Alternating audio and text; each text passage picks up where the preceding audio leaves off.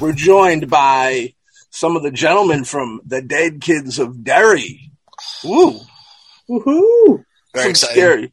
Some scary shit. So sleepy. So cheeky. You know, James Lamond, how you doing over there, bud? I'm cool, man. I'm cool. Tired. Way tired.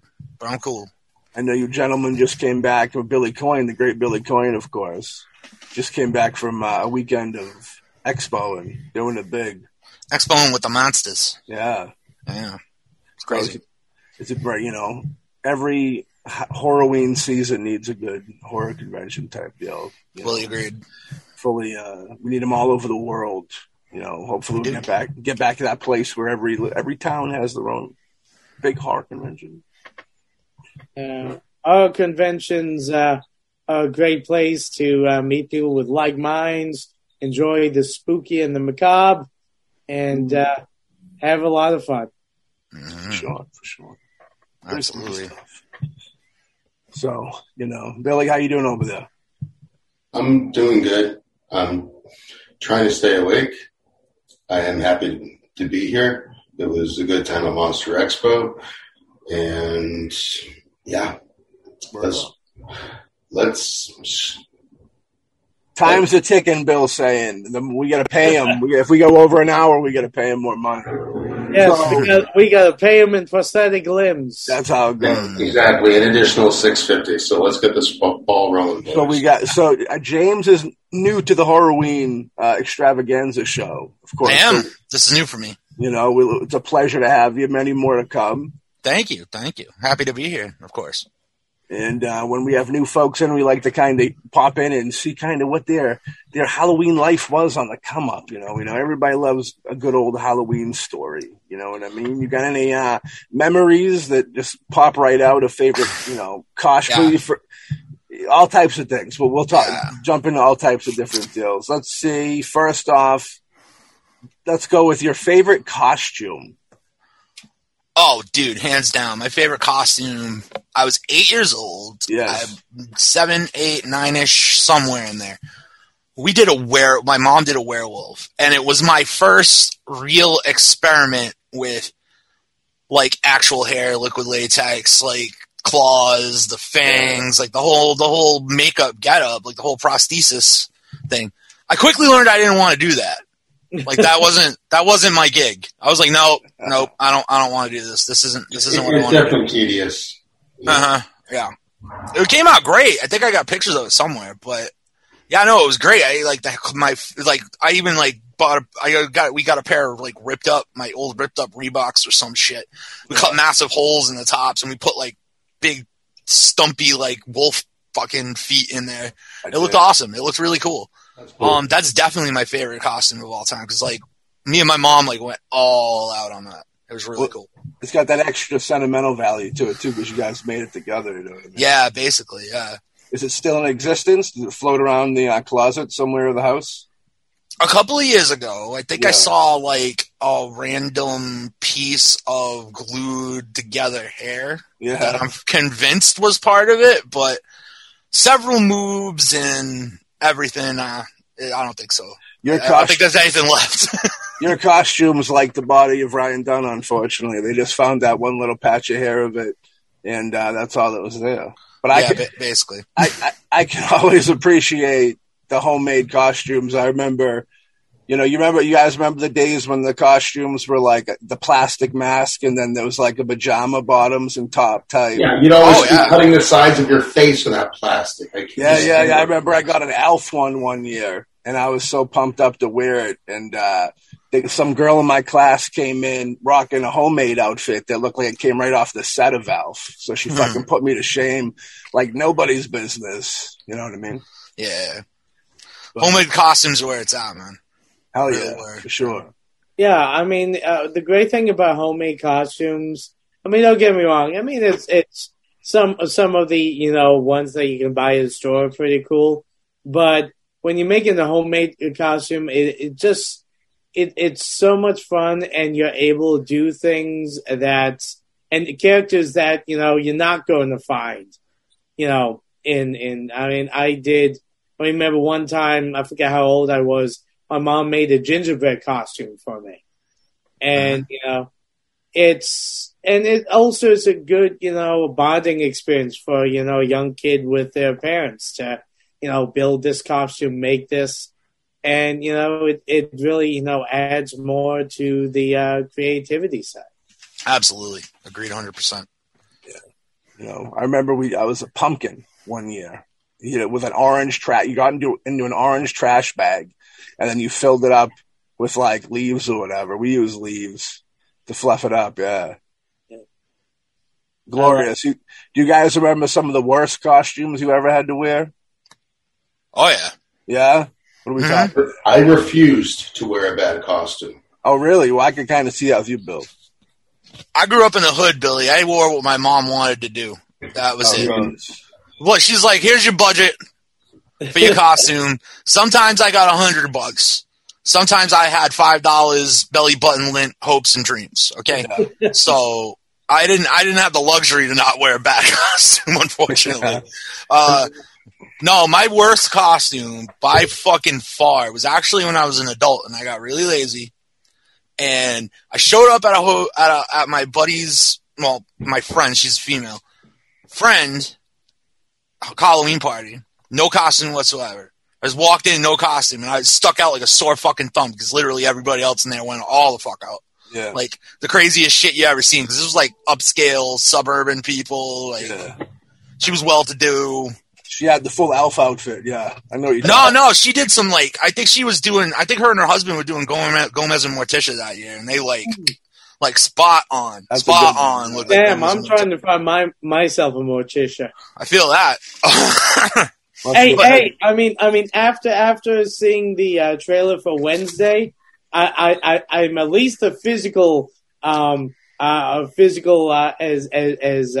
Guzman. There you go. Hey, there you go.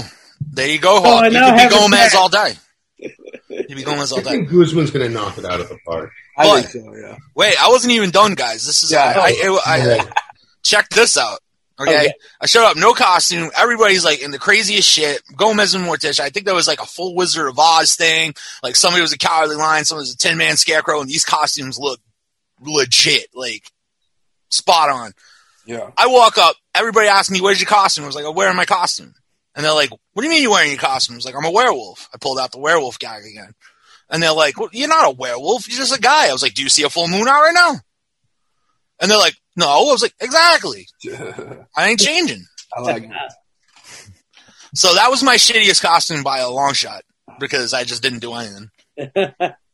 Well, you know what you should have said? You should have said, I'm a homicidal maniac. I look like everybody else. So does homicidal maniacs. I wanted to go with the werewolf thing because I thought that would actually make people more mad.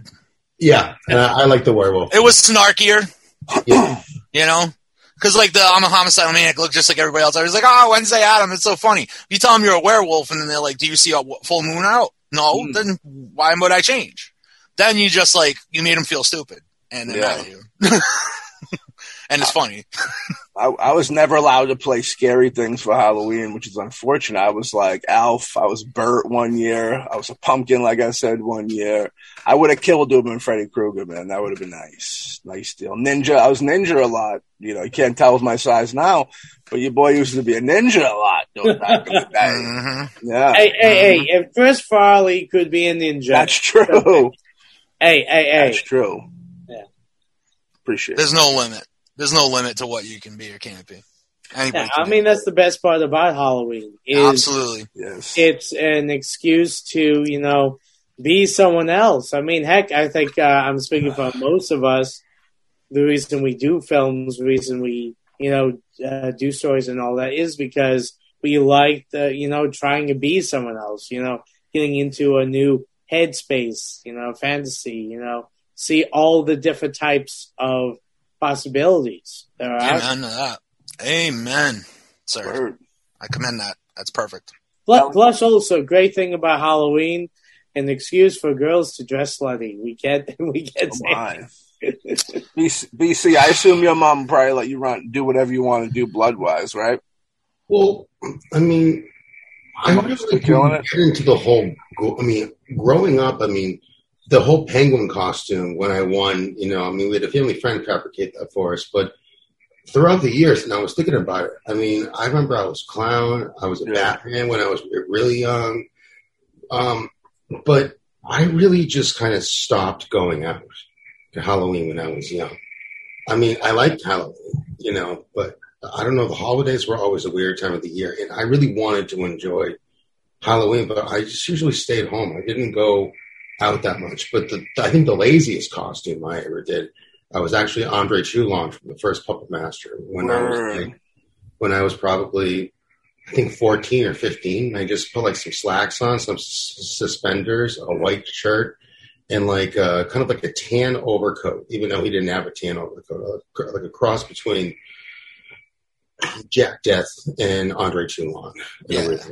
But I mean, it was just fun. It was quick, and I from a young age, I would always just turn the lights off and just go in my basement and watch horror movies. Because I mean, yeah, it's fun to hand out candy if you're out trick or treating, but sometimes I'd rather just watch horror movies. When I was young, and just turn the lights off and kind of not do the whole socialization thing unless I had to do it. Yeah. Mm-hmm. Trick or treating. I mean, handing out candy was never fun. That's just kind of something to make you believe, Bill. Like, it's work, buddy. No, but I heard stories growing up early on about like porno stories, like razor blades. Oh yeah, candy, and I didn't know how much truth. I mean, I know it probably had happened, but I was someone who was like, you know what, I don't want to. No, it's like you ruined it for me. I wish I never even heard that. So I'm like, trick or treating. Yeah, other kids can go do it, and they can get whatever cavities, blades in their mouth, and I'll just stay home and order a pizza and watch horror movies. I can respect that. Yeah, that alarm was going strong. I remember that. My mom watching for the razor blades and the apples and stuff like that. Oh my God, yeah. I mean, how far does that myth go back? I mean, as far as what the razor blade, like putting shit like that in candy. I mean, how? That's a good question. Well, I mean, honestly, I don't know if I always heard about the rumor, but I have never in all my years heard from anybody who's actually experienced anything like that. Well, because you die when you swallow that blade up. No, I know. It get caught in your teeth. I mean, the thing, honestly, I just think that it's just some kind of, bullshit, crowd of people put out there to, try to hinder, the fun or an excuse not to take kids out. Like, oh yeah, there's bad people out there and they'll slip your kids something evil, bad in it. I mean, it's like recently we had a woman who was making a big stink about Hocus Pocus 2 about their casting spells on her children. Ooh, well, they are. It's like, really? No, okay. I mean, you believe any of that shit, you're already psychotic. High-tech Satanism. That is. I like that. Yeah, I mean, it's like the same thing with, like, when people were outraged and were saying, oh, if you play D&D, you're worshiping, the dark arts or something like that. It's like, people will always find an excuse to ruin things for other people. And there's no other reason other than just to be vindictive. Yeah. Amen. For sure. Yeah. Of course, now I say this, someone's going to do it, and then I'm going to look like an asshole. But you'll be big trouble. You're I really don't think you got to worry about a movie actually cursing people. Just saying. Yeah. I don't think that's going to happen. Just call me crazy. But yeah. I think we're 100% safe from that going down. Yeah. Well, like in the candy, like the apple with the blade, that was more like in the beginning of this discussion deal. That was more urban legendy, you know what I mean? Mm-hmm. You guys have any urban legends that you guys heard firsthand, or what people would make you believe that were firsthand? Like, I know when I was a kid, I heard that the urban legend about the dude keep calling the house, and creeping out the babysitter, and then she finds out that the call's coming from upstairs. That was the first urban legend I ever heard, and one of my mother's friends swore to her life that happened to her. You know what I You mean the plot of When a Stranger Calls? Exactly. For sure, yeah. Yeah. Good flick. The sequel, but not so much. Yeah. Not so much. But you guys get any up close and personal urban legendy stories? Oh yeah. What you got, James? What do you got? Well, what do you got? Anything, Coin? Because the only thing I kind of remember growing up hearing is how all the nasty, like Halloween night, it was like, yeah, this is the night all the nasty teenagers go out and toilet paper and throw eggs. Yeah. And also put bologna on hoods of cars. That's the problem. That fuck up your car, fucks your paint up real bad. Yeah. All right, I have to say the bologna's a new one on me. You never heard the bologna one, huh? No, I never heard the bologna. I mean, I got my a house egged and a toilet paper, but never bologna. I've seen the bologna actually happen. Yeah, me too. It'll like strip the paint off your car, won't it? Like if you leave it overnight, all the fat, if it's cold enough, usually around Halloween, it's cold enough. All the fat and like gross shit in bologna, because it's basically a hot dog pancake, freezes over. And it freezes so bad because it's all congealed and nasty and gummy that it turns into like rubber cement. And then you actually have to literally peel that bologna off your car, and it takes all the paint with it. Oh, yeah, it's super sticky. It becomes like the super sticky, almost rubber cement type of thing. It's crazy. We could be turning on a new generation of that, Huck. I'm surprised you never heard of that one. That's a good. That was the ultimate revenge for a kid. If you were a fucking my neighborhood, we skipped the eggs, we skipped the toilet paper, we went straight to the bologna right on the hood of your car. 5 pieces of it. Boom, boom, boom, boom, boom. Family size. Oh. Hey, I'm going to make sure I'm never down in your neck of the woods, Adrian. I don't live there anymore, Huck. You're good. My neighborhood's good now. They're nice people. Yeah. No bologna. Bologna's not allowed there. No bologna. Yeah, that was a tough one. Yeah, the bologna's one you don't want to. That was troublesome. You know what I mean? Alex, did your mom have hesitation? I almost feel like your mom might have been a little more like mine with hesitation of letting you wear gory stuff, costume-wise as a kid. Well, yeah. I mean, the thing is that all of my costumes, none of them were really, really gory. Yeah. So, yeah. So, I mean, other than that, yeah. I mean, most of my stuff were pretty simple and all that. I mean, I think the goriest thing I did was like I was a vampire one year, and that and I just had a little bit of blood out of that corner of my lip. Dude, I've gored you up probably more than anyone else. Well, yeah, but for Halloween, I haven't. Yeah. Occasions. That's truth. Gored up and gored to go. How many times have you killed Alexander Hawk, Bill? In film, not in your fantasies. 1, 2, 3, 4.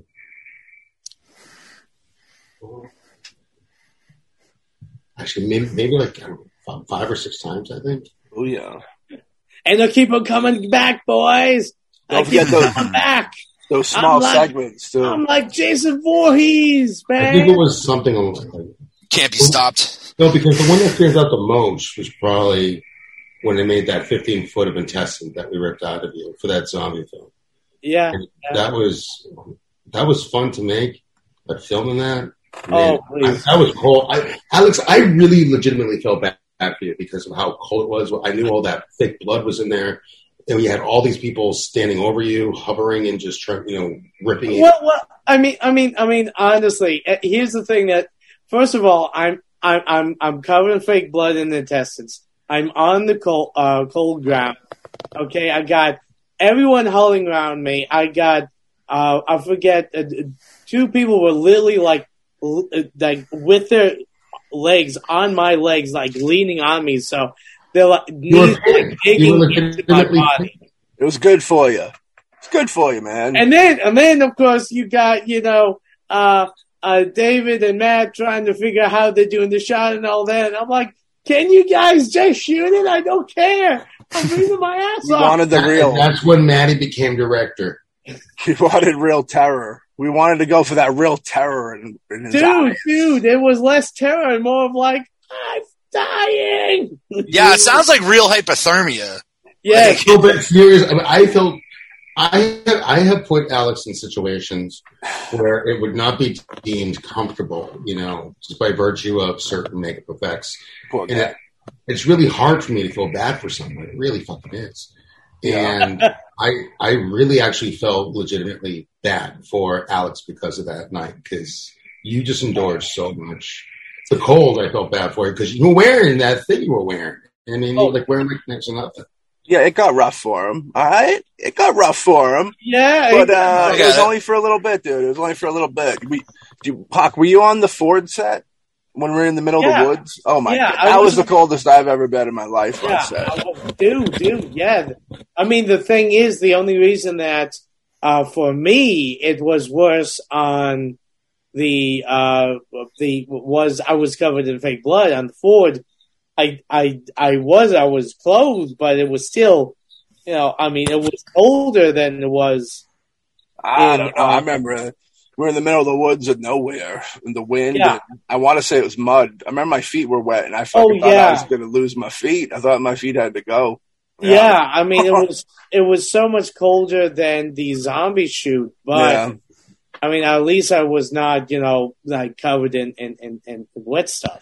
I guess so.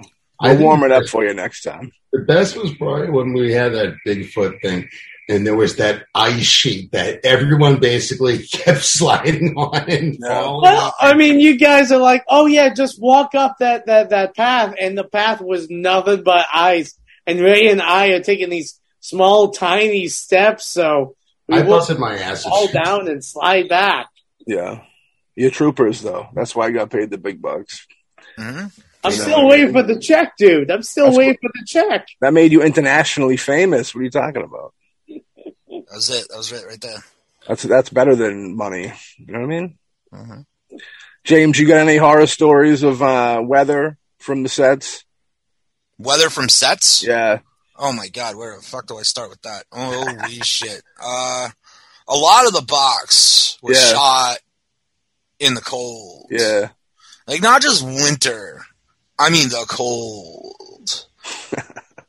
Like, that -2 to, like, 18 degrees. You take a glove off and, like, you feel shit actually starting to freeze on your hand. Yeah. The cold.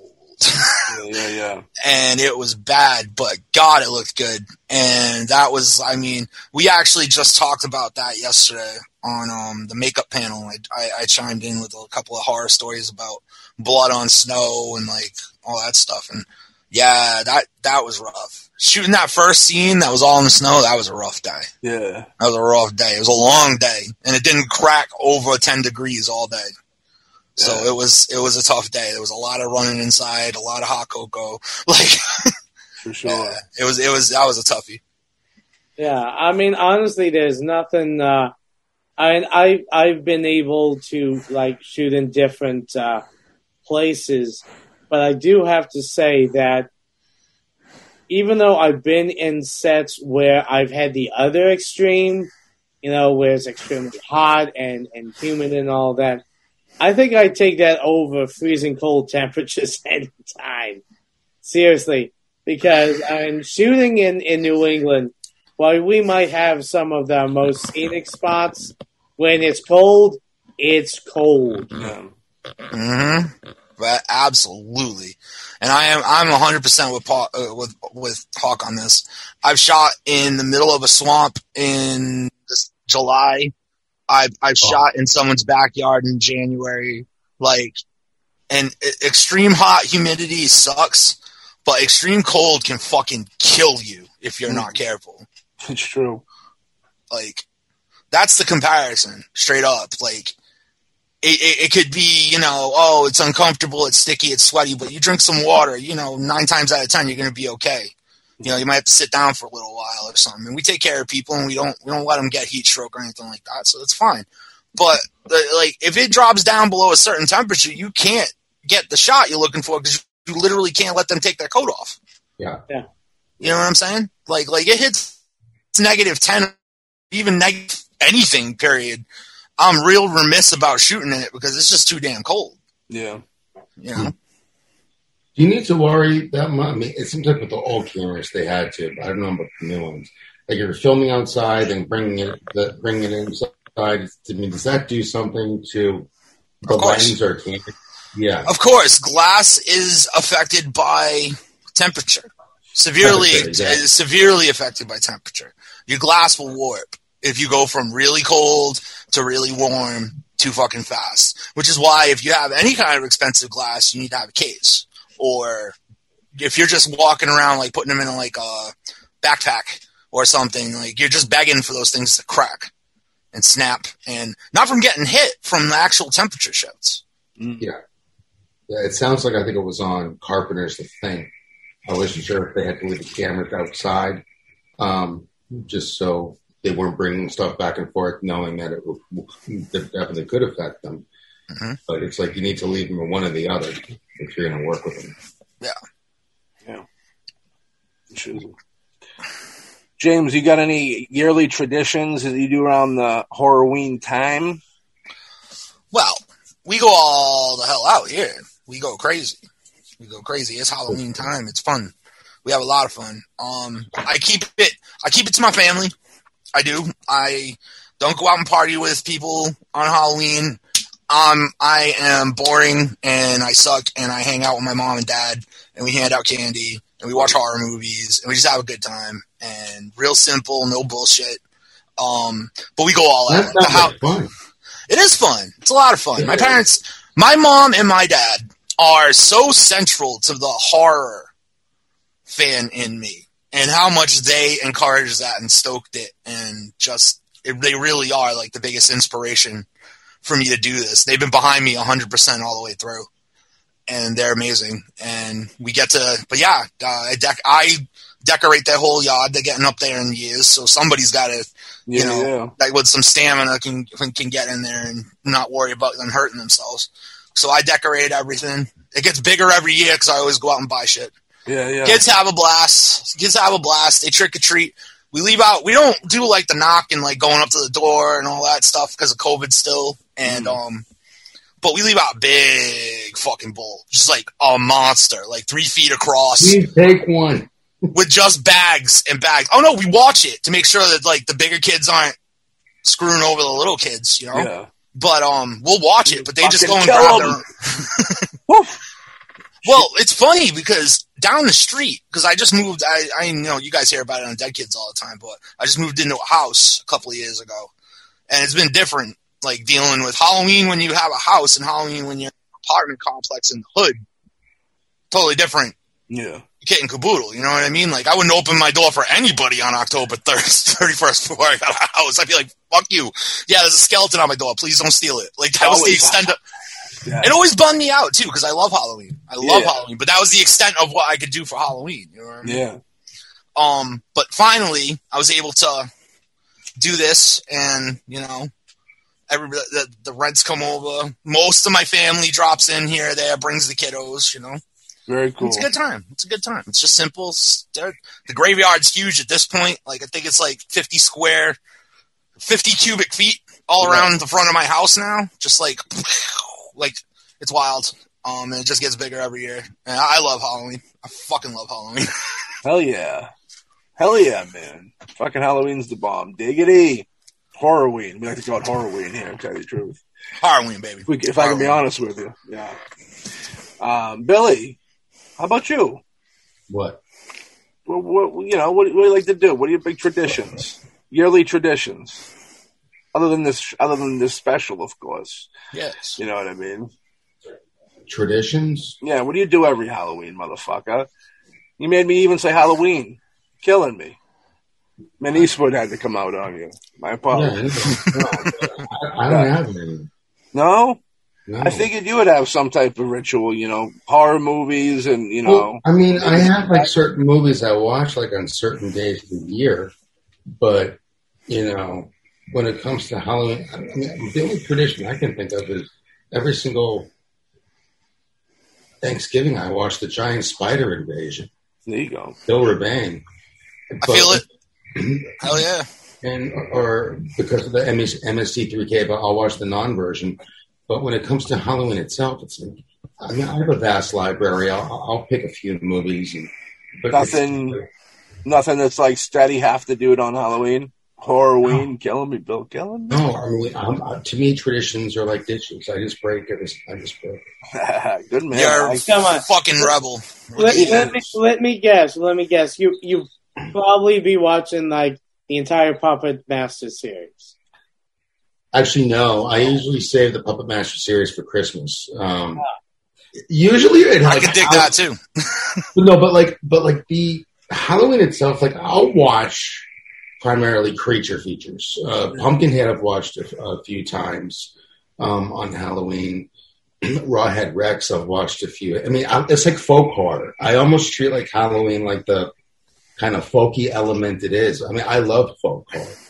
And there's some legitimacy to that for sure. I think it's really, I've only really noticed, just really thinking about it, just only like in recent years, would it be like folk horror. Before it would be like, maybe like a Friday the 13th and like a Hellraiser movie.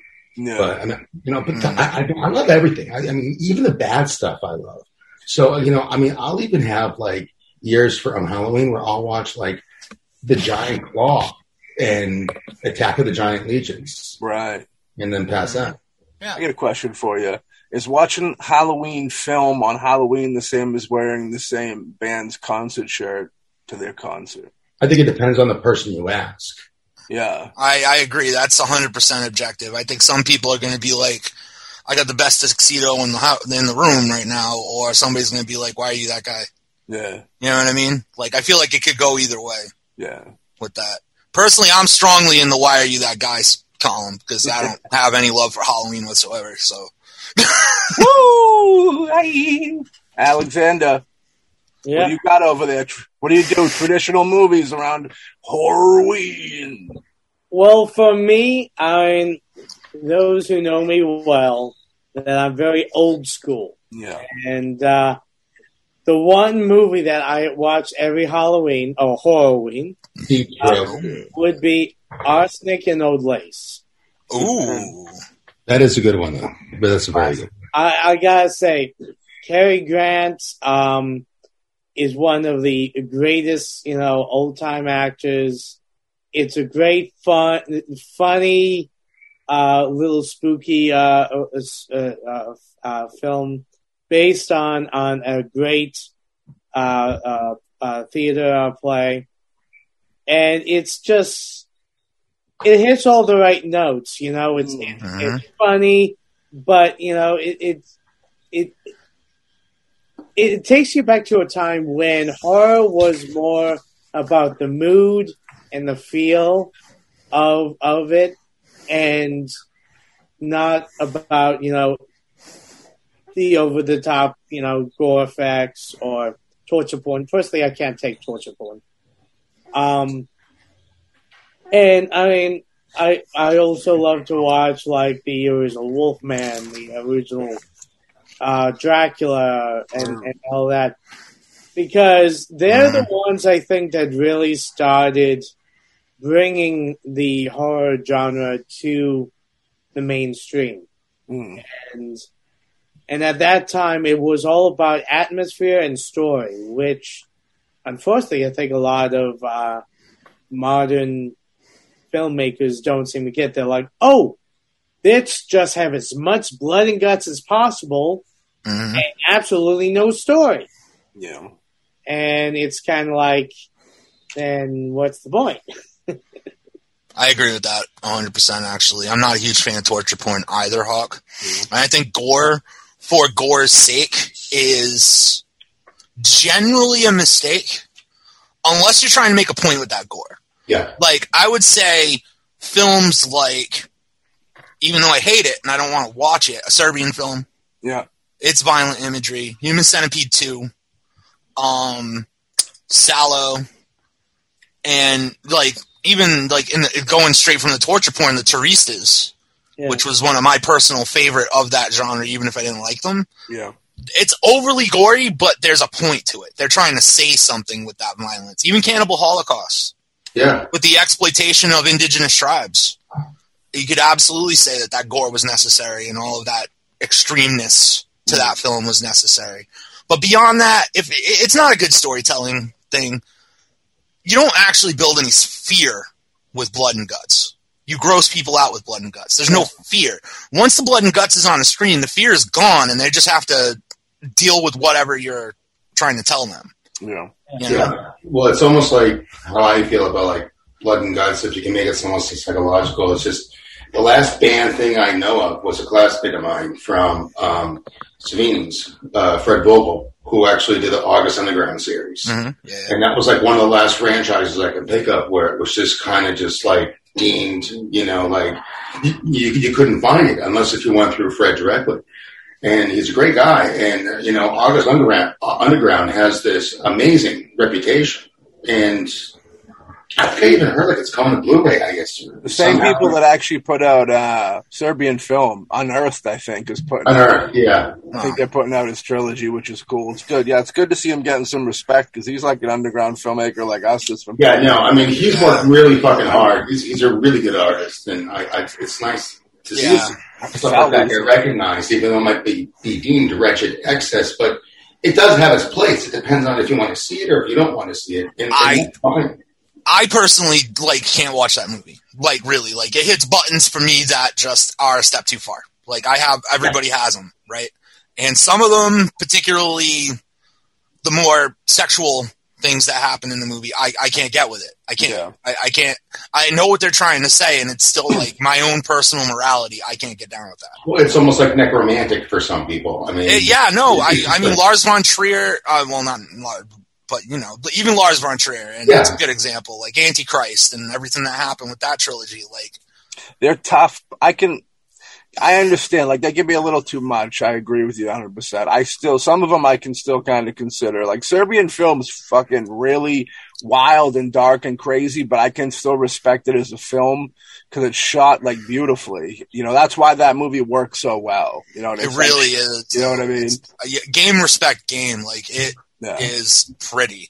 Yeah. Even if I hate every frame that's happening in front of my eyes, it looks good. It's a wild. I can't deny that. Yeah, but I can't deny it. But the content's fucking bananas. It's as dark as shit. Yeah, it's as dark as it gets, man. In my opinion, Well, I mean, the thing is that, it's always great to watch films that, are enjoyable, that we can laugh with, and all of that. But I also do, going with those kind of films, I do believe that there's a space and also needed films that give you a very visual response. Absolutely. That's really, really affect you.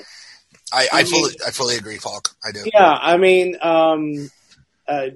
how you guys feel about Yui Bowl? I get down with Yui Bowl. I can't front on Yui Bowl. Postal's a lot of fun. Rampage was cool. Now, the thing is, I enjoy Yui Bowl. I really do like a lot of his stuff for different reasons. And the thing is, his Rampage series, especially starting with the first one, just the visual feeling I get from that, I kind of put in a similar kind of place as Sallow or something like that, where it's unpleasant, but it's done in such a way that there's a point and there's a reason for it, and the reason you feel uncomfortable is the point. Yes, and I don't disagree with you. Yeah, and the thing is that he's done a lot of other things that a lot of people haven't seen that are controversial, but they're also really done well if you look at it. A lot of people like to, give him hard times over some of his earlier stuff, and whether, they're great or not, the guy has a great eye and talent with the films he does. Sometimes things don't always hit the audience. It doesn't connect with them, but it doesn't mean that it's a bad film. I don't disagree. Yeah, there's a lot of films out there that audiences never really connect to, and then like 20 years later, everyone's like, "Oh my god, this is a goddamn mess." They suddenly figure it out. Yeah. Yeah. Yeah. They'd suddenly go, "Oh, this is what he was saying. Okay. Yeah. Cool." And I mean, will I say Uwe Boll is a good filmmaker? Technically, yes. Yeah. He is technically, his work behind the camera, his ideas for shots, his shooting scenarios, are all really fucking cool. Yeah. He was doing slow-mo stuff before fucking DC guy, Zack Snyder. Yeah. Zack Snyder ever got his hands on it. He was doing the hard slow-mo, like in those, like the action movies do now.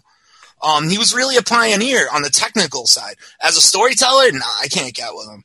But that doesn't mean I don't respect him for the things he does right. Yeah. You know what I'm saying? But I just personally can't get behind his storytelling. I just don't think he's very good. But I watched a documentary on him, I think on Tubi or something like that, and he seems like a good dude. Like he goes, finds the money. He's kind of like us, but in a bigger, you know what I mean? Bigger scale. Goes, finds the money, makes the movie, turns it in, got to deal with all the madness and all that. And you got to love a dude that is willing to get in the ring with his critics and fucking throw down. That's probably, having that on his resume, I got to give him kudos, because I can't think of any other filmmaker that's gotten in the fucking ring and boxed it out with the people that talk shit about their film. So I got to have big, respect for that. Man's a nut job, but I love it.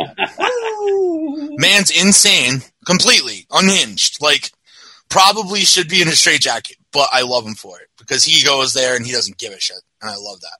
I was hoping we were getting to that part. Insane in the membrane. Mm-hmm. Hey, Matt, no. I think that's what we should do. Anyone who gives Matt's bad reviews, we should have a boxing match. I boxed somebody once. It's on YouTube somewhere. Oh, my backyard, and around the era of 2009. There was one of the people on the site. Yeah, with a rear. Maybe I'll find it for this. I don't know. I don't think he's a big fan of that footage anymore. He wanted to do it too. He said I was a big dude, so he was going to punch me like fucking 50 times before I got him once, and that didn't happen for him. Did not pan out. No, it didn't work in his favor. I got to find that video. Maybe we'll put it as an Easter egg in here somewhere. Big dudes can be a surprise, man. It is. Hey, never assume. Big dudes can be a real surprise with the speed. Yeah, big dudes can take a lot of hits and still keep standing. Mm-hmm. Boom. So grab onto someone, start running, and you're both going through a wall. That's my philosophy. I was about to say, and they got a lot of locomotion, man. They throw you. You could end up like... Yeah, like if you're in the river, momentum, and you're going towards someone, you're able to grab someone, you pick them up, and you keep going. You both go through that wall. You're fucking taking you both of you. Yeah, there's some intense velocity involved there for sure. Yeah. That's what I learned the hard way. Yeah. Oh, the hard way, Bill? Someone put you in your place? I have been put in my place on a few occasions. I believe that for some reason. I don't know why I believe that's possible. Okay, only with love, though. Okay, Oprah, you want me to open up even more? Yeah. You got a car. You got a car. You got a car. We all got a car. Shut up, Alex. Nobody's got a car. Nobody can afford that. It's literally the skeletons of 1971 Ford Pintos. Hey, everyone has scabies. Listen. I have a box full of Matchbook box cars. And I can promise you, and I'll get a car. Good Perfect. Man. Perfect. Trick or treat. Trick or treat. Before we pop into the theme that the great Alexander wanted to talk about tonight, I know we all kind of listen to vinyl. Is there any vinyl that anybody spins around this time of year in tribute to? We'll start with James. James Lemon, me? Oh, yeah. Man. I'm a vinyl. You know me, Matt. We talk about this all the time. I'm a vinyl file. I got vinyl on vinyl. But Halloween, all right. Like, I'm not the biggest fan of this band, but they're first and they're last. Like, they go on first at 6 p.m. right when the sun's about to go down, and they're the last album that goes on. And the first album is Bloody Kisses by Typo Negative, and the last album is October Rust by Typo Negative. Then some other bands in there. I go like industrial goth. I go heavy into that. There's some movie soundtracks. Like I do Bram Stoker's Dracula because I love that score. Great score. Yeah, I got the new Mondo last year, so I'm really excited to spin that through the speakers that I put outside for the kids and everything. It's because it got a little music going on here. But yeah, no, Bram Stoker's Dracula, Night of the Living Dead is always a good choice. I kind of rotate the movie stuff. Yeah. It's not always the same, but Dracula's always in there because that's a perfect Halloween score. Classic, yeah. Classical, spooky. It's got that sound, you know? Yeah. That's it, pretty much. Yeah, I'm with that. DC, what do you got over there? Interestingly enough, almost every single day for the past 20 years, I listen to Richard Band, and it's usually in the form of the Reanimator soundtrack. But I do listen to it on vinyl this time of year. I actually just ordered Coil. It's one of the Hellraiser, I guess, some sort of a soundtrack. So, looking forward to checking that out. And I'll even listen to Shirley Walker's Ghoulies, on vinyl. Hell yeah. But, I love what Shirley Walker did as a composer, taking Danny Elfman's music and basically what she did with Batman, the animated series, because I think that's one of the most amazing Batman scores I've ever heard. And I think it's interesting how the roots all go back to not just Charlie Band, but also David Lynch. And, so Shirley Walker has done some really interesting stuff. Yeah. Alexander, what are you listening to over there around this holiday season? Well, the Monster Mash. Classic. It's about fucking. Smash the Monster Mash. I met that dude. It's about fucking. Bobby Morris bigot. I met that dude at Spooky World like 20 years ago, and he was very old school. If you didn't approach him and say, "Hi, my name's Matt," before talking to him, he wouldn't act. He'd act like you weren't even there. If you didn't address him old school manners style, like people that would just just kind of stand there, he'd just act like they don't even exist, which was funny because you don't see that too much any day. Well, he had a hit in 1953. Yeah, come on, Monster Mash. Yeah, I believe ICP was even there. That and Ginger Lynn. It was ICP was there, but it was Ginger Lynn, Lou Ferrigno. Alex loves my Lou Ferrigno poster, and that's where I got that from. And the Monster Mash dude were at Spooky World way back. Yeah. When you could get Lou Ferrigno's 2 autographs for $20. Oh, dude, it was insane. We're talking like I brag about that, and I brag about getting Kane Hodder's autograph for $5 the first time I went to a horror convention, and just by the prices they had, we've gotten autographs for free and stuff because we're the dead kids of Derry, dude, balling. But yeah, dude, like I remember when autographs were that cheap. You know what I mean? Now Kane Hodder's probably $50, but he's one of the bigger ones. But he was pretty respectable for a while. He's not like the Walking Dead extras asking for $100. You know what I mean? Mm-hmm. Absolutely. Tell me about it. It's funny you mentioned Ginger. Did you say Ginger Allen or Ginger Lynn? Ginger Lynn, I believe it was. Yeah. She was like a Scream Queen model. So I remember her because she was at the New Jersey Horror Con when I was there. Yeah. And when I was running in and out, I felt like Shrek, because I was talking with her when you said a great report. So every single time I would run by her booth, it'd be like, Gingy! And she just always smiled. Gingy. Alex, Gingy. Did you say what you listen to? I'm going to guess like Charlie Brown's Big Pumpkin Adventure or something like that. Keeping it old school. I mean, I know this is going to, upset Matt, but I really I don't really listen. I mean, I have to admit, I only started really listening to music more recently, but not huge. I mean, I just listen to my 2 favorite songs, I have to admit, and it's not horror themed, would be My Way with Frank Sinatra and The Gambler. and those are like my two favorite songs, and I'll listen to those like all the time. Those are classics, man. Yeah, they are classics. I would also recommend check out My Way by Sid Vicious. Yes. Vicious? Yes. And that's a great soundtrack too. Absolutely. Great way to transform that song. And it came out really good. Yeah. Huh. Love that track. And I hate Sex Pistols, but I love it. I know, but Sid he did something amazing with that song. Yeah. Well, it's funny because I have a friend that I met doing a film out in Texas, and we were talking, and we both loved the song, but I like it by Frank Sinatra. He loves it by Elvis Presley. Mm-hmm. Okay. And of course, I mean, both of them, do their own versions, and they're very good. I like both of them. But for me, and here's the thing, I am not a Frank Sinatra fan. I mean, I enjoy some of his films. The only song I really like of his is My Way.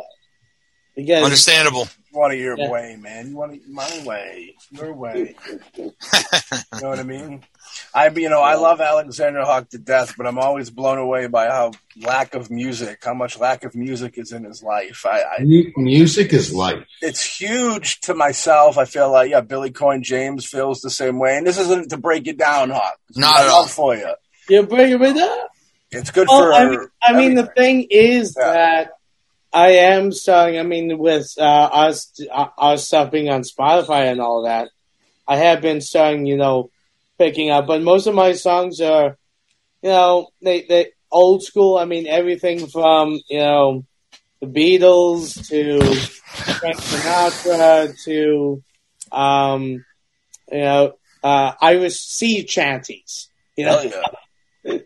The Irish Rovers. It's I don't really follow like artists. I follow songs. Word. Because there's a lot of artists that, they might have done some great songs, but they only have like one or two that I enjoy. Amen. I feel that. I'll start listening to more music. I'm saying, Alex, start listening to everything. As you get deeper into it, you'll find more stuff you like, and you'll find, it's like influential. You know what I mean? Get you through, cheer you up, get you down. Helps whatever with you food, do, crack my with voice. The writing. music's so great, it killed me emotionally. I don't think the last couple of years I said I'd listen to little soundtracks, of course, but I'll just say there's a hip hop group named Atmosphere. They put out a album called The Day Before Halloween a couple of years ago, and I try and watch that, listen to that. Well, you can watch it. It's a cool video that goes with the whole thing. But I try and listen to that The Day Before Halloween. I love it. I love that album, Matt. Fantastic choice. Fuck yeah, baby. Fantastic choice. Good album. I want to cheer Alex up now because we kind of gave him hard times a little bit. Not hard times, but we brought up a very delicate subject in a bad way with him, I think. We made it. We made him do us sad, and we didn't mean to. It was a half intervention. It was an intervention we gave up on halfway in, which is probably the worst intervention we have. And, that did not work. Yeah, don't worry. One of these days, they'll kidnap me and say, you're going to listen to all this music and you won't leave until you have a new appreciation. Yeah, you're going to be duct taped to a chair blindfolded. There's going to be a stack of vinyl about as tall as Matt in front of you. And just one of those shitbox little record players from like Target or something, a Victor Roller or some shit. And you're just gonna hear the fucking record needle start spinning, and we're just gonna keep making you listen to music till you like things. That's what's gonna happen. Yes. I'm kidding, obviously. So we've gathered a bunch of dead kids here today. So I know Alexander had high hopes of talking about the man for which there would be no dead kids. There'd be a lot of things. You know what I mean? The great Stephen King. Yeah. I mean, here's the thing that there has been so many authors, writers that have done books throughout the years in the horror genre. I mean, you got the Edgar Allan Poe's, you got H.G. Lovecraft, and Stephen King. I mean, he's still going strong now, I mean, heck, every time I turn around, he has another book, another set of short stories, and the thing is that to be perfectly honest, I think he's definitely one of the biggest influencers on the horror genre of all time. I mean, it's that, it's as we joked around on the Dead Kids of Derry that, there's the Stephen King tropes. You got to have the overly violent like redneck bullies. You got to have the overzealous holy man. Mm-hmm. And for sure. Yeah, and it's gotten to a point where, like in Monster Squad, you have the kid with Stephen King rules and other films that are either giving nods to Stephen King or just outright bringing things from Stephen King's literature into their own films as an homage, because he has affected that. I mean, I think honestly Stephen King is probably the one that has really made, I would say, horror more mainstream. What do you guys think? I fully agree. He's also the most recognizable of all the authors, too. Yeah. Like living, when you think about it. Like, if you were to gather up the most famous ones and put them in front of a crowd, that's the thing with writing. Your name's really just there. So, like, you could be the biggest writer in the world and no one can know what you look like. But everybody knows what Stephen King looks like.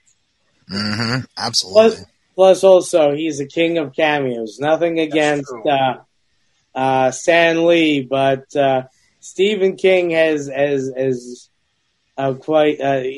quite great with his cameos in his films. I'd even go as far as say things like the baseball games that he always goes to, like those get him huge with regular people. Oh yeah, for sure. So like he's well-roundedly known, like heavy duty style. And then on TV, he's always in, like you said, the cameos on television. Amen. I firmly believe. Sorry, I was looking up something, trying to get a date for something. There it is. Okay. I firmly believe that Stephen King. And I don't think this is hyperbole. I don't think it's anything.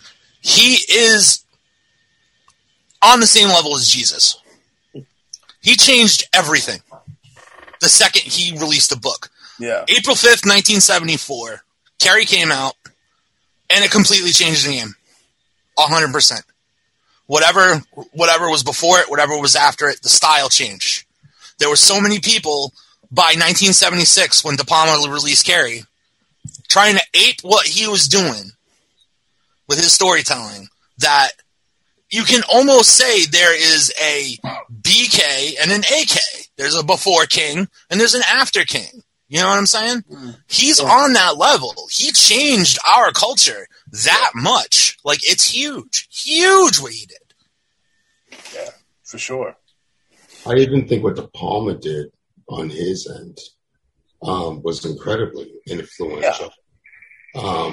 The one person who I see is, I'm not saying this with any negative connotation because there isn't, but one person who's been aping his stuff a lot, and it works, is actually Don Mancini with this new iteration of the Chucky series.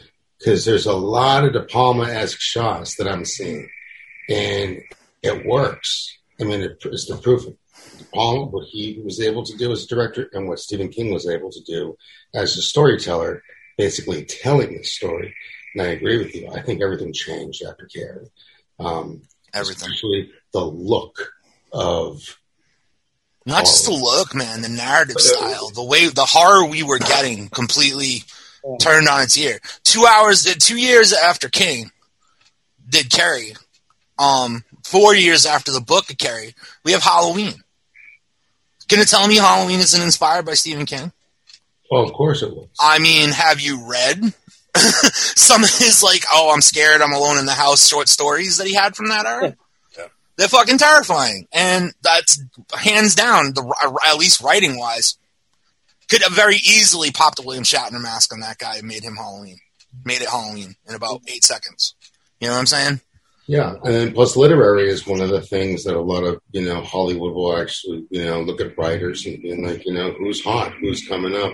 Absolutely. Who can we buy in to see that would work into a movie? And, you could even, even though it's not the same thing, but like what Peter Benchley did with Jaws, right. And how that was an amazing book, or even like The Godfather was like an amazing book as well. But it's kind of, they're two different things of what Mario Puzo did with the movie and then the book itself. But, he did his own thing. The thing about Mario Puzo and Peter Benchley is they were a flash in the pan. They brought out one thing. They changed the face of things with that one thing.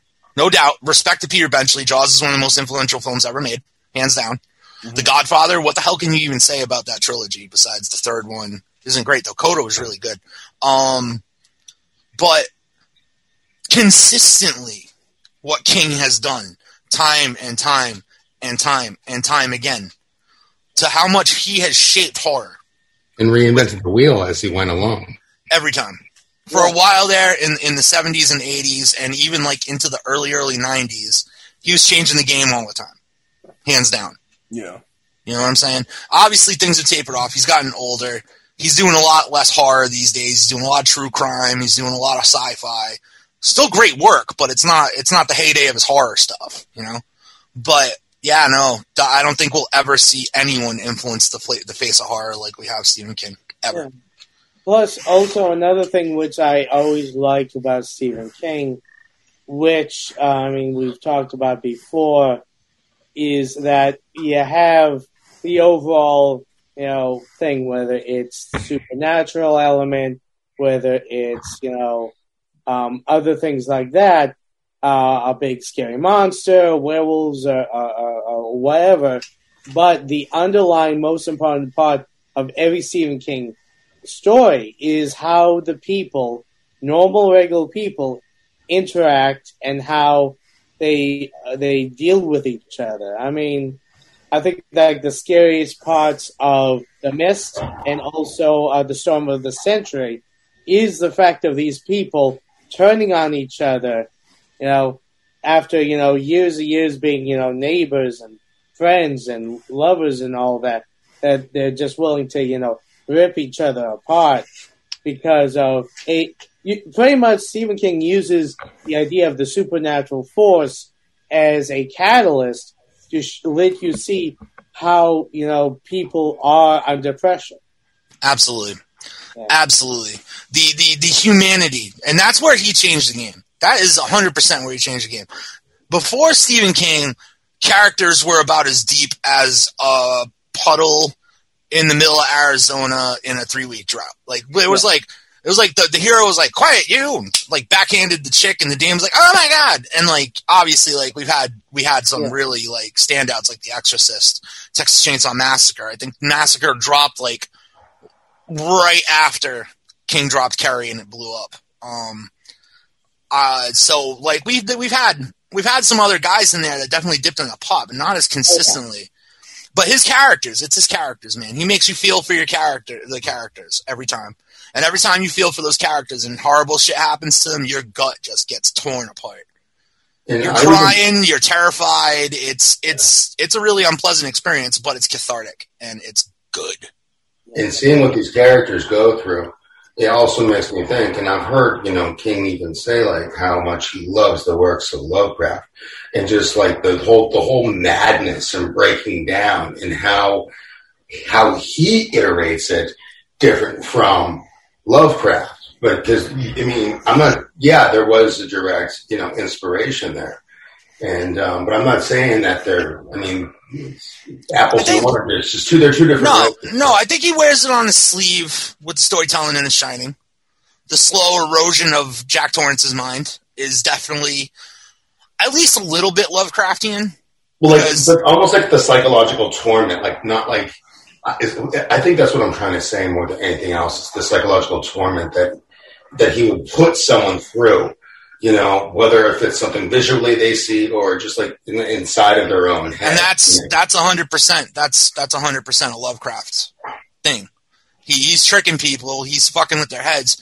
It's very Lovecraftian. The Shining's very Lovecraftian, I would say. There's a lot of influence in his early stuff with Lovecraft.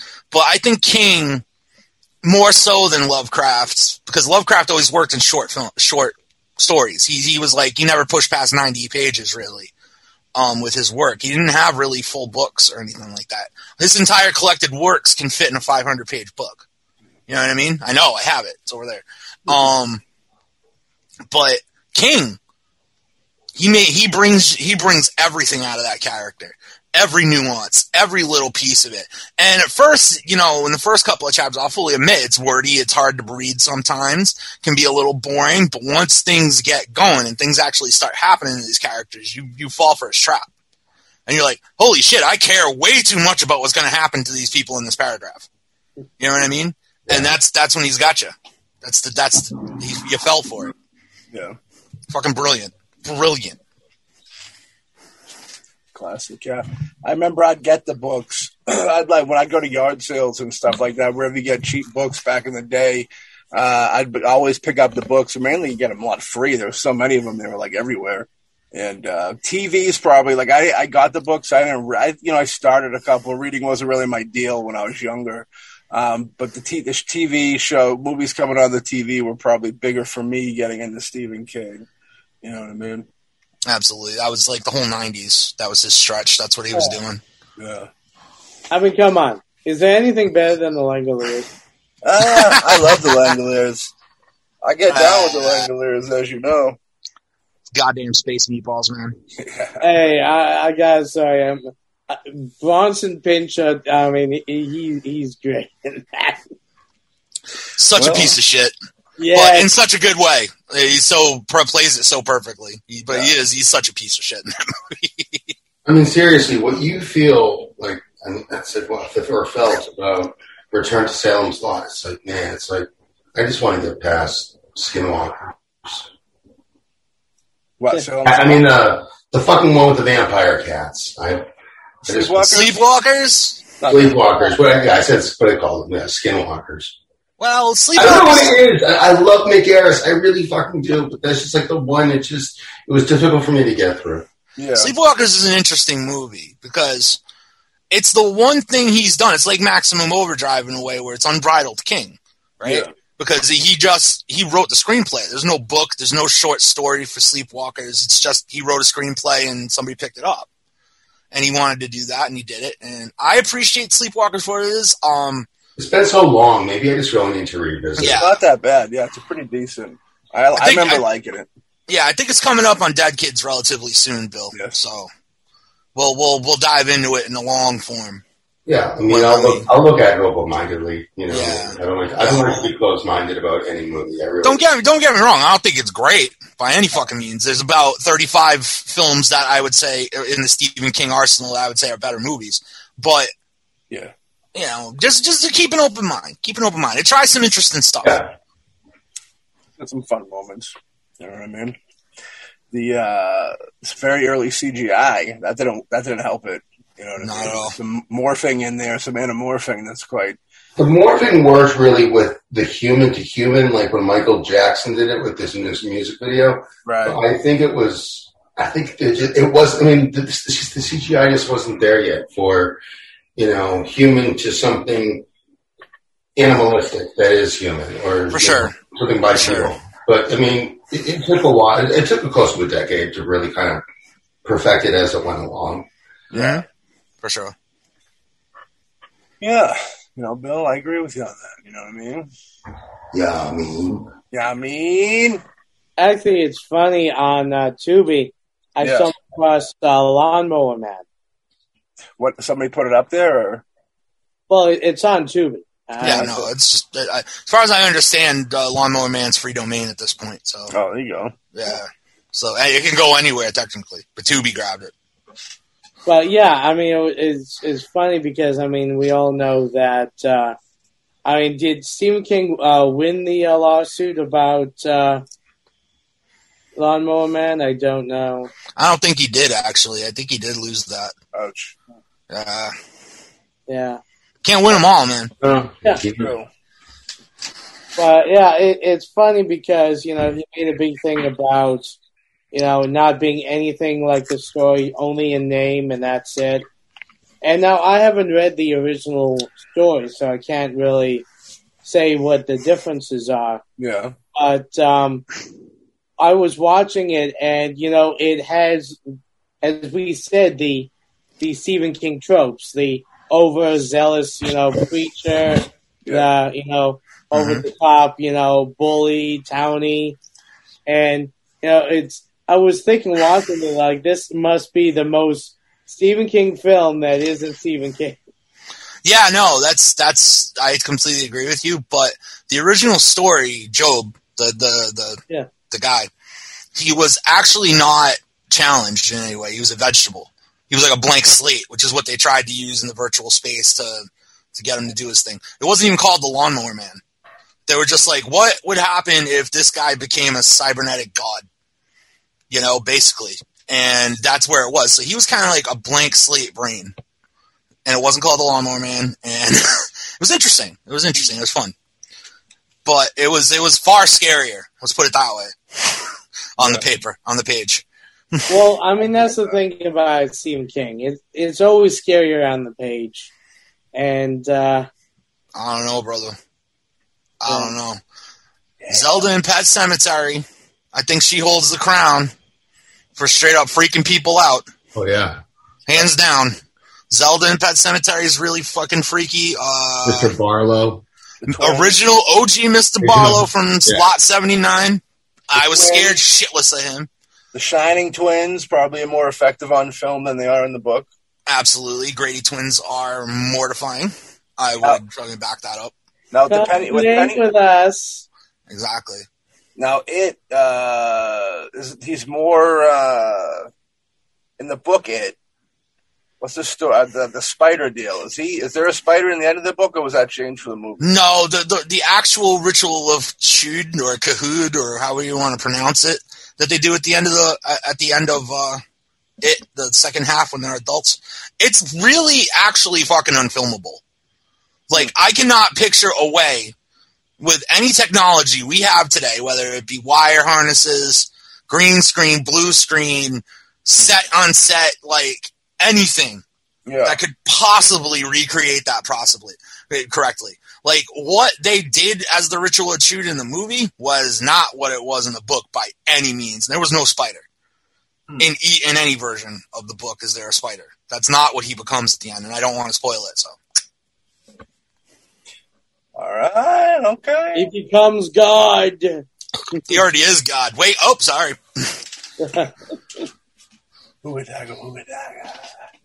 Langoliers catch a lot of hate. It's unfortunate.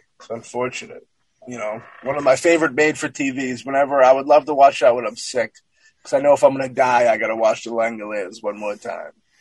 So, and it's 4 hours, so you have no excuse but to just lay there, and that's it. It is one, yeah. That could be a big part of it. It takes up a lot of your time while you're. The Stand was a big sick day one for me because 6 hours. You know what I mean? It's I gotta have time to go. This cool, and just lay on the couch. Yeah. You want me to scare the little girl? I love that one. I do. I really do. It's nuts, but I love it. Fuck yeah. Bill Coyne, what's your favorite Stephen King adaptation over there? I'm trying to think. That's my favorite Stephen King adaptation. And it's funny because it feels like, I would probably the original Salem's Lot. Okay. I respect that. I respect that. I mean, it's just he's a great writer. There's no denying that, Right. I mean, it took me a long time to basically really start reading and stuff because I'm not the greatest reader, but I wanted to become a better reader. I did Cliff Notes a lot when I was really young, and I learned the benefit of that instead of seeing the negative side of Cliff Notes, like learning stuff, later to go back and find the important stuff. But I read Cliff Notes when I was younger, so I kind of really tried to understand them. But Pet Sematary was probably the first one I got through. And with my learning disability, it's easier for me to read something when there's a narrative and I can actually listen to it. So when Michael C. Hall basically did the audiobook, it made it much easier for me to complete that. And I have some other stuff I do own by him, but if I had the actual audiobooks, it would make it easier for me to actually read his stuff. It's just how I learn. You know, it's how I enjoy reading, to really fully comprehend everything. Kind of. Yeah, I can dig on that. I'm getting into audiobooks heavy again myself. During COVID, I was listening to a lot of audiobooks, but I started the Amityville Horror. I'm working my way through now, which is nice. I mean, fantastic. I think audiobooks have proved to be something so beneficial recently. I'm really considering taking the course of this project that I'm working on, where it's supposed to be a feature film, and turn it into an audiobook. So, and still be at the helm. But I think it would be a different series of circumstances than dealing with actual production.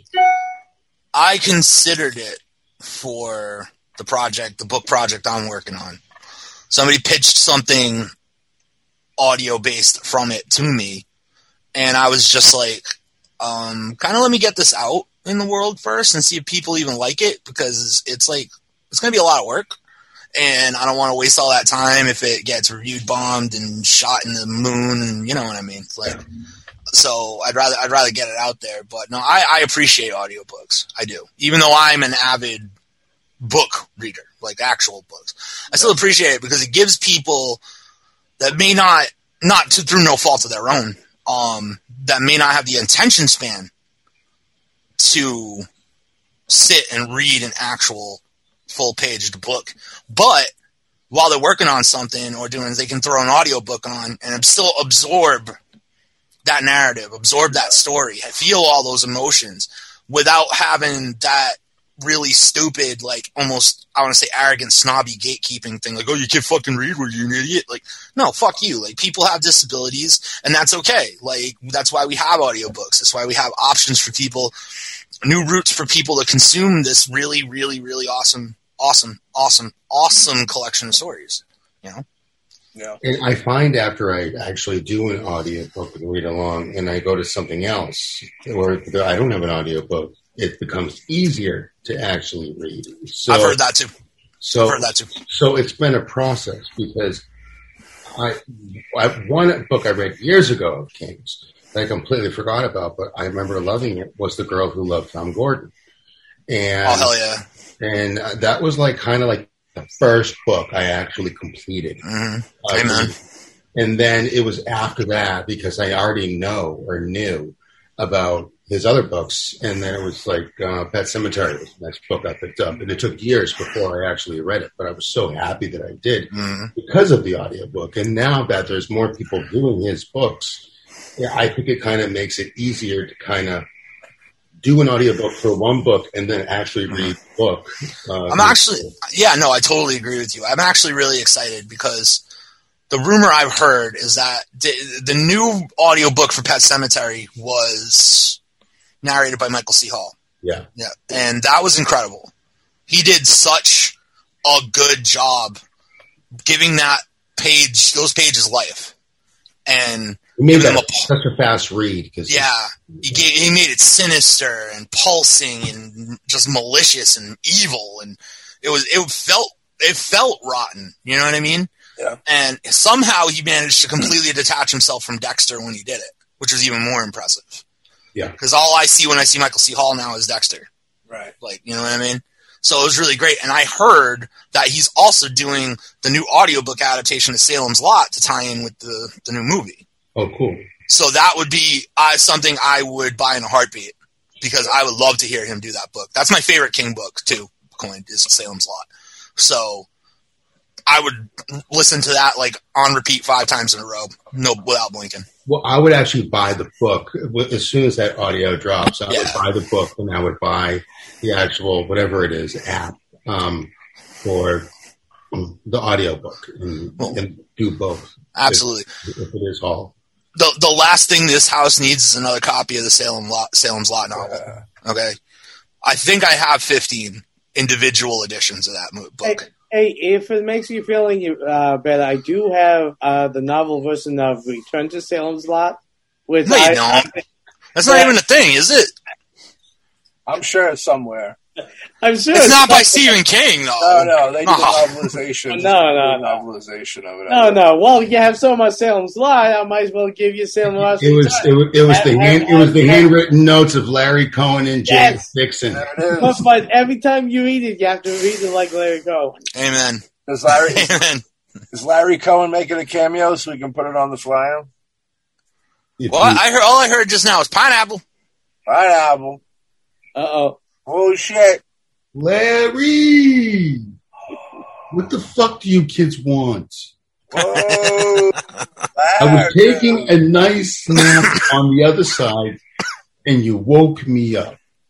I was sleeping with two beautiful women whose names I can't disclose. I don't believe that. I'm sorry, Mr. Cohen. I'm calling you a dirty liar. You know what? I am a dirty liar because I was sleeping with a baby chicken and another baby chicken. So that makes way more sense. Yes, way when more I say sense. I had two chicks in bed, that's what I meant, wise ass. Well, we wanted to bring you on, Larry, to ask you your feelings on Stephen King and his influence on the horror genre. Steve King probably has to be one of the best goddamn writers ever. No holds barred. I don't know what to say about the man that hasn't been said before. He can walk on water like Jesus, from what I hear at certain angles. You see him at certain points during the day. I believe that.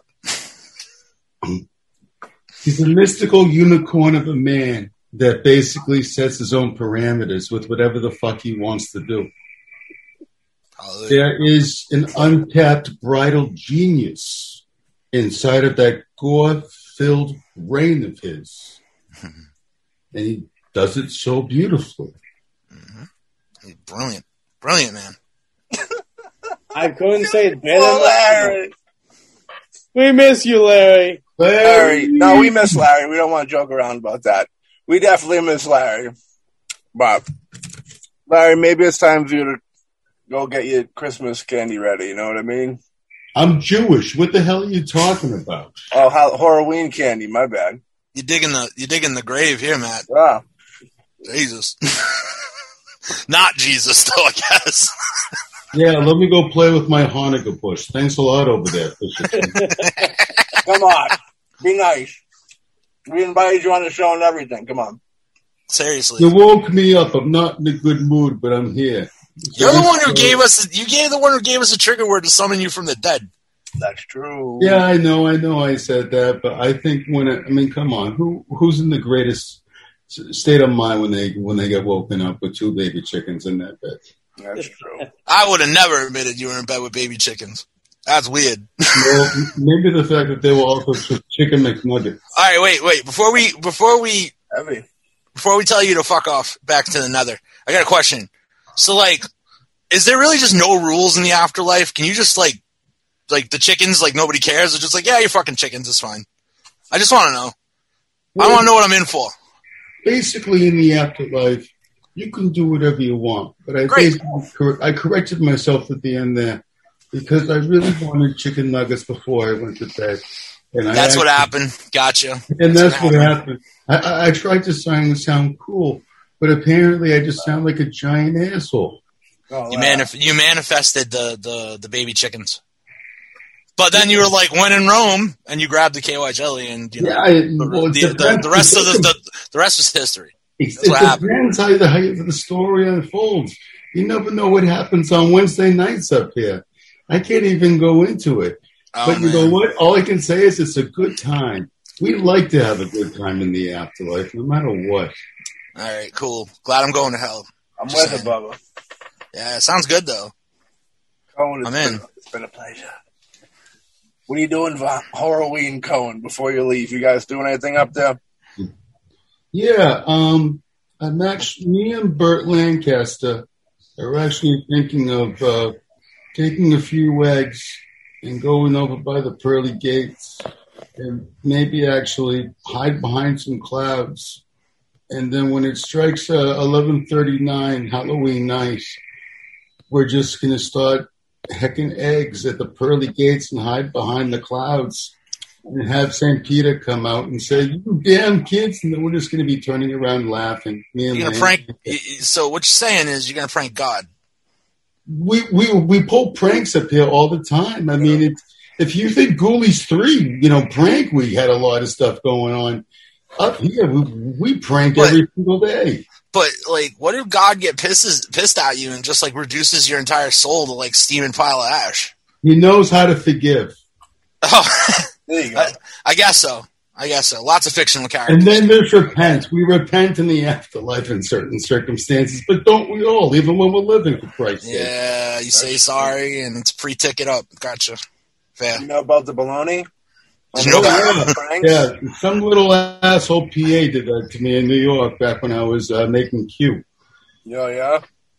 Makes sense. Why? What'd you do to him? I don't know, but I think Moriarty lost the bet and he had to do it. And I think he lied about it and said it was a kid that did it. That makes sense. That sounds more likely than anything else. Yeah. He was saying he was possibly doing a movie where his character's name might have been Harry Potter. Oh, God. Now, is there anything going on with Harry Potter since I've been gone? No. I don't even think since you were here, I don't think there was much going on with Harry Potter. Yeah, you're not that far gone, man. I'm pretty sure they wrapped that up 7-8 years ago now. Yeah. Give or take. I thought they would have made a few more films. I like those movies. Oh, yeah, no, he's right. The Fantastic Beasts movies. He's missed out on that. Oh, pile of shit. Nah, man, you're not missing anything. They're not good. No, well, you saw the good stuff before you died. Well, I'm glad I did. I did. No, you definitely checked out before the series went into the toilet. That's for sure. Yeah, I just noticed Angela Lansbury just come in the other day.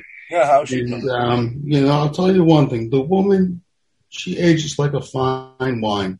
She still looks amazing even in the afterlife. Yeah, did you go talk to her? Yeah, I did. How can you not? I mean, it's Mrs. Potts from Beauty and the Beast. She's a pretty distinguished chick, She's done a lot. Oh, my God, she's damn, gorgeous. Damn. She's so smart. I mean, I saw that video of her when she was in a bubble bath and she was talking about how beautiful femininity is. And I just said, it just woke me up something internally. And I fell in love with her. I can get down with that. That's very sweet. Mm-hmm. Amen.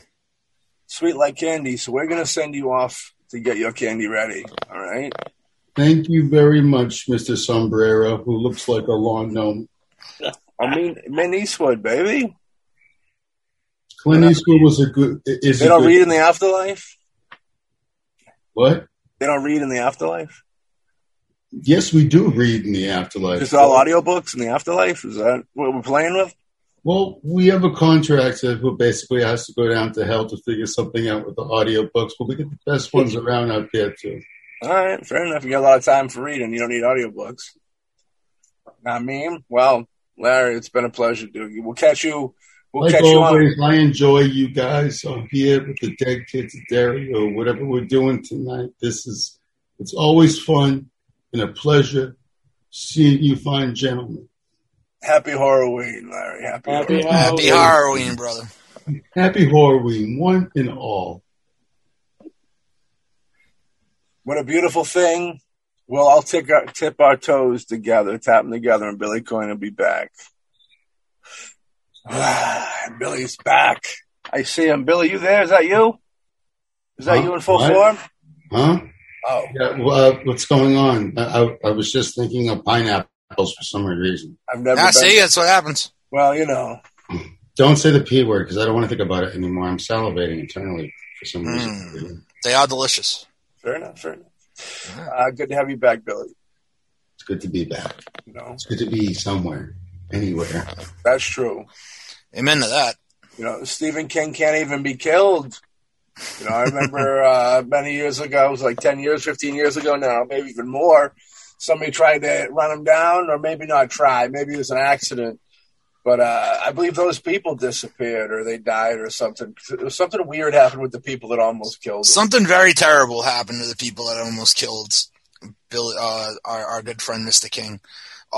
Freak accident, they claim. But yeah, no, like car rolled under a fucking semi. They got flattened. Like it was brutal. Oh, those are the people that hit him? Yeah. Oh, really? That's what I heard. Did the truck have a big goblin face on the front of it? Nah, it was not Maximum Overdrive's Green Goblin. But they definitely, that's what I heard. They paid for their hit and run in the worst way possible. That's insane. I remember that. That was like a close call of death. I remember actually being like a little worried when I heard about that at first. Mm-hmm. Oh, shit. He was seconds from punching his clock. Let's put it that way from the story that I've heard over the years. Yeah, and when he was about to go to the afterlife, the devil was like, shit, man, this guy gives me nightmares. I'm sending him back. Yeah, exactly. They're like, oh, hell no.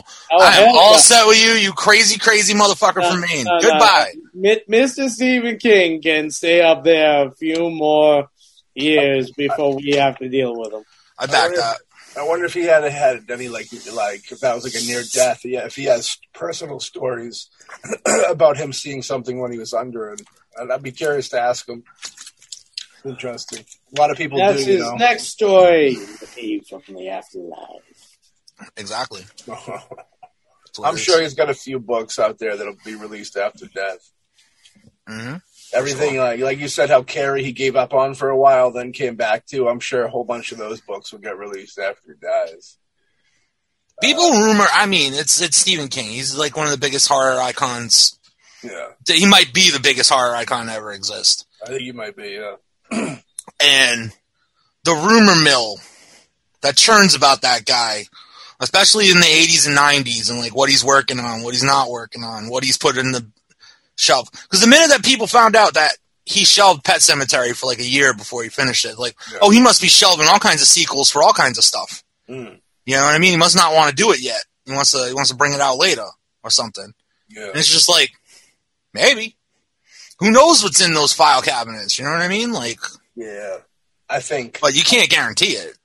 I think that there'll be some lost books when he passes, for sure. Definitely. I think so, too. Did anybody check out that Romero's lost film that just came out? The amusement park? The amusement park, yeah. Yeah, I saw it. I bought it on the old Blu-ray. I've seen weird. it. I was going to buy the Blu-ray. Yeah, I've seen it on Amazon. It's very weird. Very unsettling. I wouldn't go as far as to say it is scary, but it is very unsettling, and it definitely keeps you off balance. Interesting. Yeah, for sure. I feel like I'll pick it up. No, it's streaming, and on Shudder or something. Yeah, it's on Shudder. Yeah, I've heard a lot of good things though. You know, so Lost. Yeah, you know, there's he had a lost one. Orson Welles had a lost film. I even think Bundanovich had a lost film when he died. Well, there was even a 3-hour cut that was just found of Martin. Yeah. Yeah. They keep saying that the 4K of that's coming out, so that'd be cool. Yeah. It's a classic. Martin. Who's the actor that plays Martin? John Amplis. Yes. Good guy. Friends with him on the book. He would make a good cameo for Abigail. Ooh. Probably. It would, though. I'd love to get him. I feel like he's young. He's right up the sensibilities we're looking for. Yeah. You know, so it would work. So if you hear that, sir, come talk to me. Word up. You know what I mean? One day, fly down. You would fly out. Minimal hassle. Hell yeah. Exactly. We should do a con in Pittsburgh. Huh? What'd you say? In Pittsburgh. What about it? Venture out a little more. Not in the immediate future. To actually plan something out at a certain point. Like Ramiro's stock? Oh, yeah, just to I know we do a lot of stuff here in New England. Be nice to actually maybe get a small little venture, figure something out, just check out some of it. Gross Fest. That was pretty close. That was I forget where in Pennsylvania that was. Mm-hmm. Yeah, but I don't know if we can do another drive like the last drive. Well, It won't be like that, dude. I'm not going to say anything else, but it won't be anything else.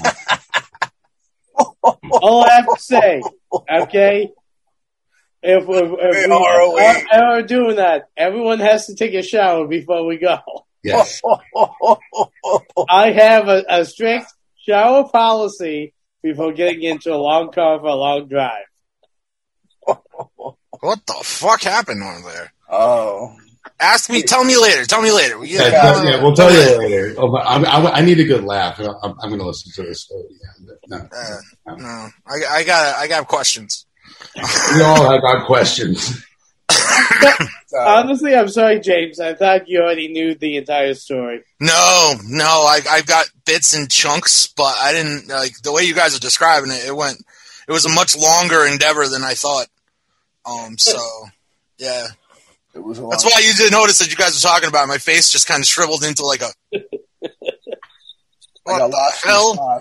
I was bent over in my car. I hadn't laughed that hard in a very long time when they told me this, and we'll fill you in afterwards. I'm glad somebody could laugh at it. It was very traumatic. I laugh at everyone's trauma. I'm just a narcissistic sociopath. I'm sorry. Yeah, I do that too. It was the most traumatic experience as ever.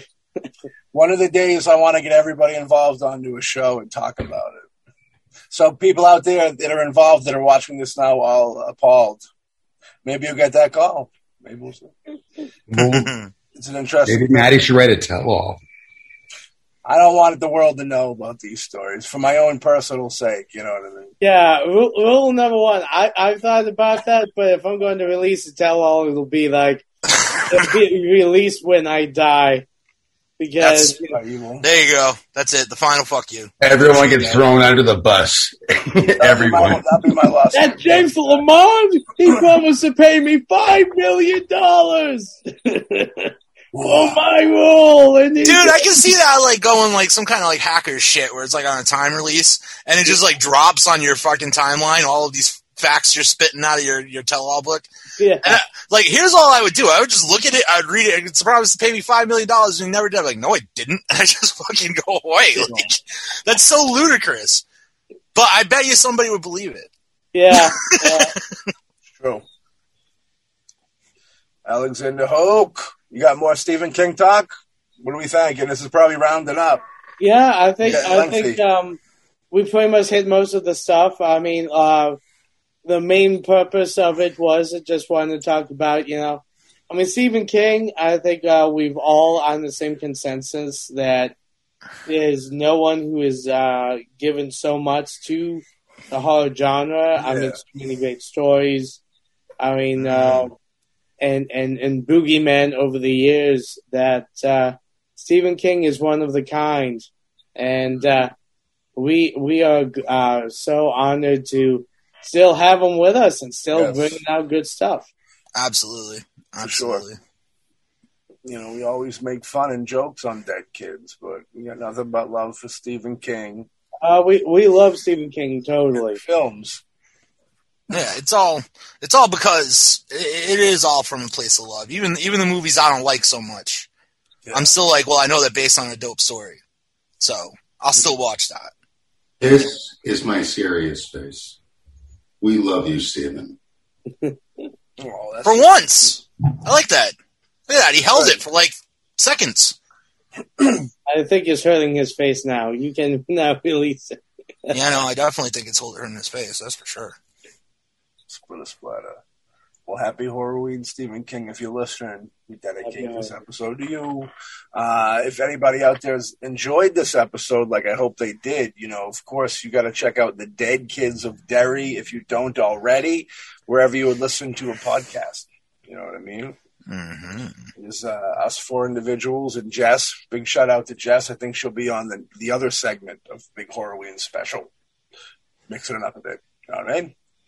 Do you guys want to tell the folks anything? You promote anything locally right now? James, I know you got a Indiegogo going, and yeah, we're it came from the Flyway Productions is working on his first feature film. Big, very pomp and circumstance, very cool, very special. Very awesome. Script is amazing. I know I wrote it. It's called Abigail. It's actually a reimagining of a short film we did a couple of years ago called Box. And on top of a litany, an entire who's who of great talent in New England for the horror filmmaking, we also have the Hawk himself playing the role of Thomas in the Abigail. Very nice. And if you guys want to donate, you can go to It Came From the 508 Productions on Facebook. It Came From the 508 on Instagram. You can follow me, James Lamond, on the Facebook, or follow me, James and the Giant Leech, on Instagram. I like that. Yeah, I thought of that the other day. I thought it was fun. And that's about it. Everybody else, I mean, this thing's gotten out there quite a bit. A lot of people talking about it. A lot of people are excited. I'm excited. Super stoked. Super stoked to work with Hawk finally. Oh, yeah. Super stoked to bring After in all more these people. years. After all these fucking years, I'm finally going to work with Hawk. Spending years underneath my bedroom window with a big boombox saying, Alex, I need you in my movies. Basically, yeah. That's what I did. That's what I did. I had 2 sequels before this that I was thinking of doing. I was like, Hawk, I need you. And it was intense. And it was no one has done John Cusack for me before, so there you go. You just have to. There you go. It worked. It worked. Very sweet. But yes, please and if you just want to go straight to Indiegogo and check out the campaign itself, go to Indiegogo.com, type in Abigail in the search, and we are the top listing for Abigail. So there you go. Okay. And check that out. Donate if you can. Get some awesome perks. And if you can't, well, cool. Come back later. Yeah, if you can't donate, share. That's what I always say. If you can't donate, share it. Get the Amen to that. Yep, share it too. That's another thing. It's a button right on the front page. Share it. Billy Coyne, what do you got popping? Well, I'm an associate producer on Abigail. As well, I think I do have the gig of possibly doing a makeup effects for James. We still got to talk about that. No, we're still going to talk. Yeah, I mean, I know we're still going to talk, but yeah. Yeah, we still got to talk about it. Let's not jump the gun on that. You are absolutely 100% an associate producer, and I'm very proud to have you on there as a title for associate producer. Yeah, no, and I would love to, contribute something, for a makeup effect for you guys. But yeah, I mean, we'll definitely talk more in depth, about that. Yeah, I don't want to pull the trigger on announcing anything unless we've gone over the details and what we're going to plan. If anything, we're in talks. And yes, there you go. We're in talks. That's we're perfect. in talks. We're in talks. Yeah, we're in talks as well. Basically, this project I was going to be directing is kind of shifting course. We're kind of going through a re-evaluation to still make it into something, but how to possibly transfer it to a different medium or just do something a little different than what the initial intentions were coming into this. And as well, I'm just going to get back to my 40-hour work week and afterwards get back into puppet fabricating for something else I'm directing, actually, for Boombastic, which is further down the road. But fabrication is a lengthy process no matter how you cut it. You just did the panel, which is big times. Yeah, and I did the makeup effects panel this weekend at the Monster Expo. I also moderated the Crimson Letters and Bloody Brushes panel, and that was fun. And, yeah, I'm just looking forward to whatever gets thrown at me next. If it's something I can catch and execute, or if it's just, catch, assess, help out if I can. And if I can't, then so be it. Okay. I dig that, man. For sure. Well, it's been a pleasure having you guys a part of the Horrorween 2022 edition. You know what I mean? Amen. Clint Eastwood is very pleased, and the Jester is happier than ever. You know what I mean? Yeah. So we'll catch you guys on the next episode of the Dead Kids of Derry, and everybody out there listening, catch these gentlemen, ourselves, and Jess on the Dead Kids of Derry, wherever you listen to podcasts. let's get back to some Horrorween activities.